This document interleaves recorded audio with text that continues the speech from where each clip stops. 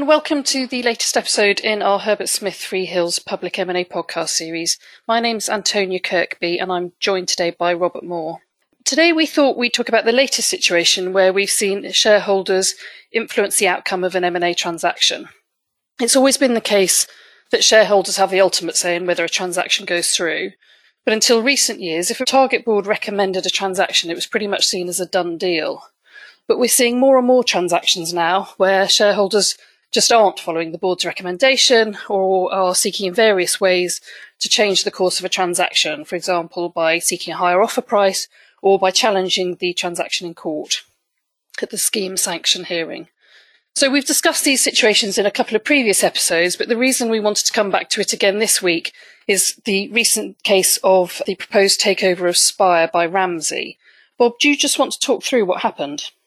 Sure, thanks, Antonia. So this transaction attracted interest from the outset, to be fair. I mean, very shortly after announcement, not least because some shareholders were instantly vocal in their opposition to the proposed transaction and saying that it materially undervalued the business.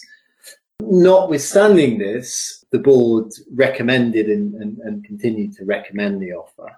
The bidder then increased its offer by a relatively small amount, presumably in reaction to the shareholder opposition, and stated that increased offer and increased price would then be final.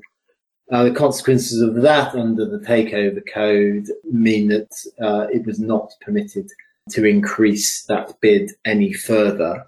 This is a common tactic used by bidders to effectively prevent the practice of bumpertrage. That is the practice that has arisen in recent years whereby hedge or ARB funds seek to buy in or increase their stake after a takeover is announced with the intention of holding out until the bidder increases the offer price to secure their support. A key shareholder here, Tosca Fund, which had a 5% stake, continued to say, however, notwithstanding this increase, that the price undervalued the company, and that as a result, it would vote against it. However, Spire's largest shareholder, Mediclinic, who had previously made a possible offer a few years ago, and in which had an almost 30% stake, said that it would support the takeover. Now, the bidder and the target clearly thought and expected the shareholder vote to be tight. Obviously, you get indications of voting and proxies as they come in during the period after posting the circular before the meeting. And indeed, that the shareholder meetings were adjourned by a week, which is pretty unusual. And it was stated to be adjourned to allow all Spire shareholders a proper opportunity to fully consider the increased final offer. We also saw, which again is even more unusual, target board write a public letter of rebuttal to a recommendation given by the proxy advisors Glass Lewis that shareholders should vote against the transaction. But the meetings went ahead last week and the transaction was voted down by shareholders. Pretty tight, actually, in the end.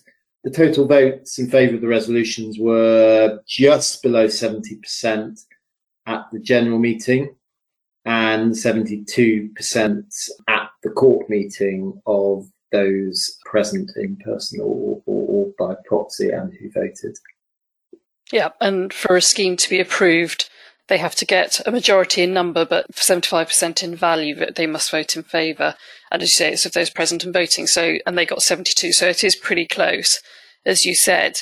But it's really unusual, isn't it, for a deal to be voted down in this way? I think the only couple of other transactions I can think where it's happened were Revolution Bars and Gold Soccer Centres. But in those cases, there were competing possible offers around.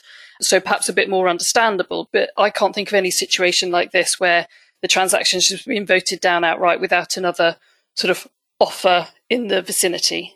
Yeah, nor can I, and also not for something that is pretty substantial. We have a main market listed company. There was an offer in excess of £1 billion. So very high profile. and pretty embarrassing for all concerned. And yeah, I mean, what was particularly unusual is that the company went ahead with the shareholder meetings. As we said, the bidder and the target usually have a fairly good indication ahead of the meetings as to which way the vote will go. It's pretty rare for somebody to turn up on the day and vote a block so significant as to move the dial. And so, often if it's looking like there is a risk of the transaction not being approved, the board may decide to switch to a contractual takeover offer instead, which has a lower acceptance condition of, say, 50% of all shares.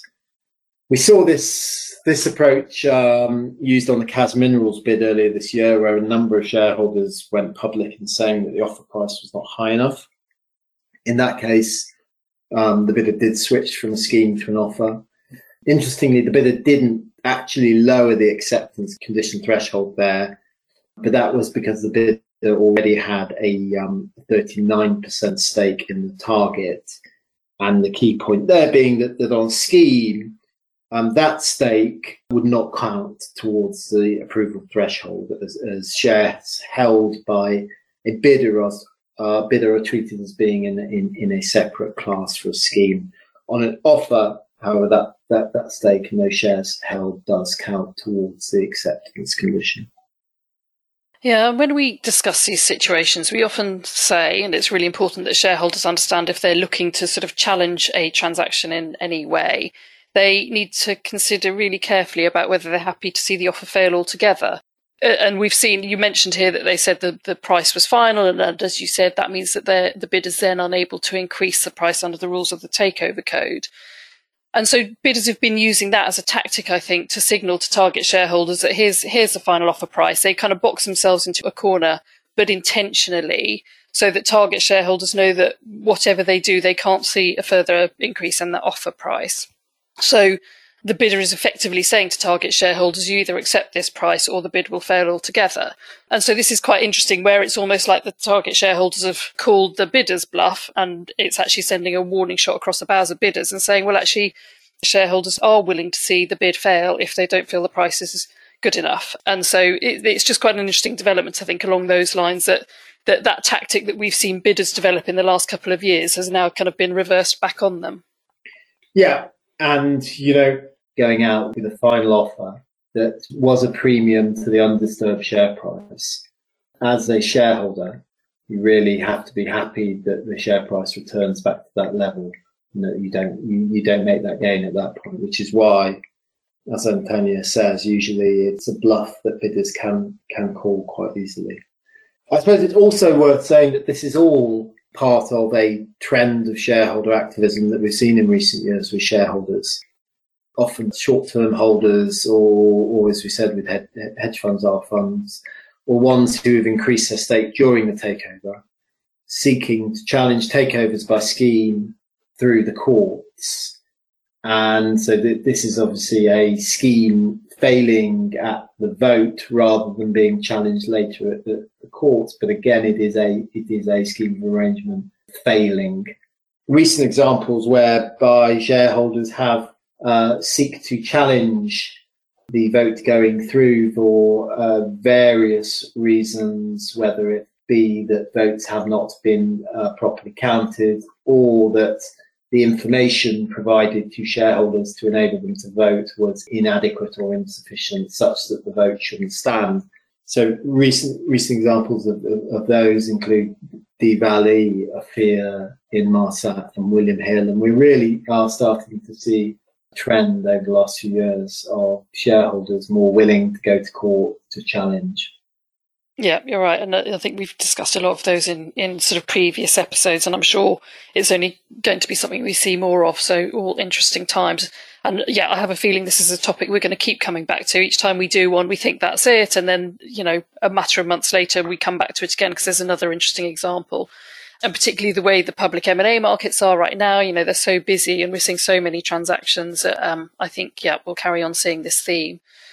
Thank you, Bob, for joining me today, and thank you to our listeners. We really welcome any feedback or thoughts you have on this episode or other public M&A podcasts or topics you'd like to see in future episodes. But we look forward to you joining us on our next one when we reappear after the summer. Thanks very much. Bye. Thanks. Bye-bye.